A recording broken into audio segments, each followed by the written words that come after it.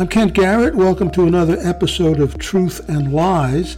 On Saturday, January 30th, at a rally in Florence, Arizona, former President Donald Trump sent out the following statement regarding the Vice President's power to change Electoral College results.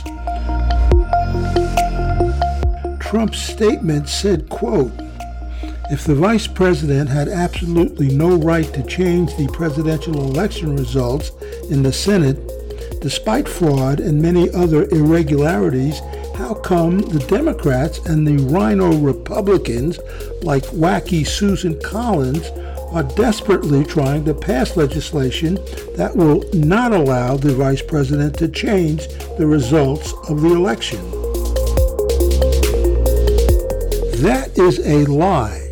The planned bipartisan overhaul of the Electoral Count Act is intended to clarify the Vice President's role in certifying the Electoral College results as being solely ceremonial.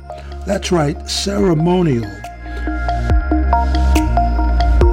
This overhaul of the act would prevent a future president from exerting the kind of pressure to subvert democracy that Trump put on Pence. The Vice President has no legal authority to overturn the official election results. Pence himself even said that a few days ago. And the fact that some lawmakers want to amend the language of the Electoral Count Act does not prove otherwise. Politicians lie, we call them out, and keep track.